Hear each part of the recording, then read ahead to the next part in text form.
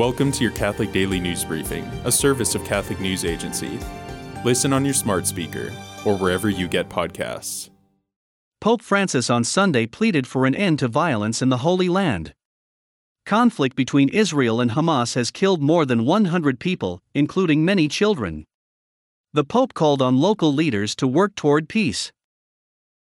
A Jesuit priest has been appointed the next Bishop of Hong Kong. Pope Francis appointed Father Stephen Chow.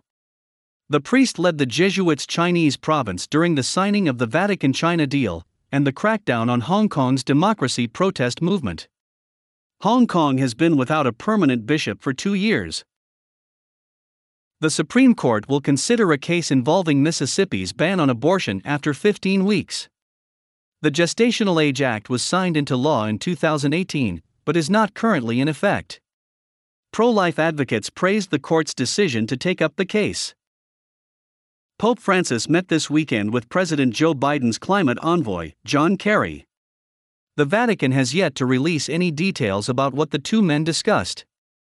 Kerry is in Europe to meet with government officials and business leaders, ahead of the United Nations Climate Change Conference in November.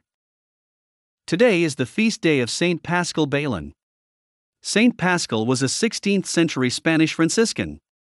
He is remembered for his devotion to the Blessed Sacrament. Thanks for joining us. For more, visit CatholicNewsAgency.com.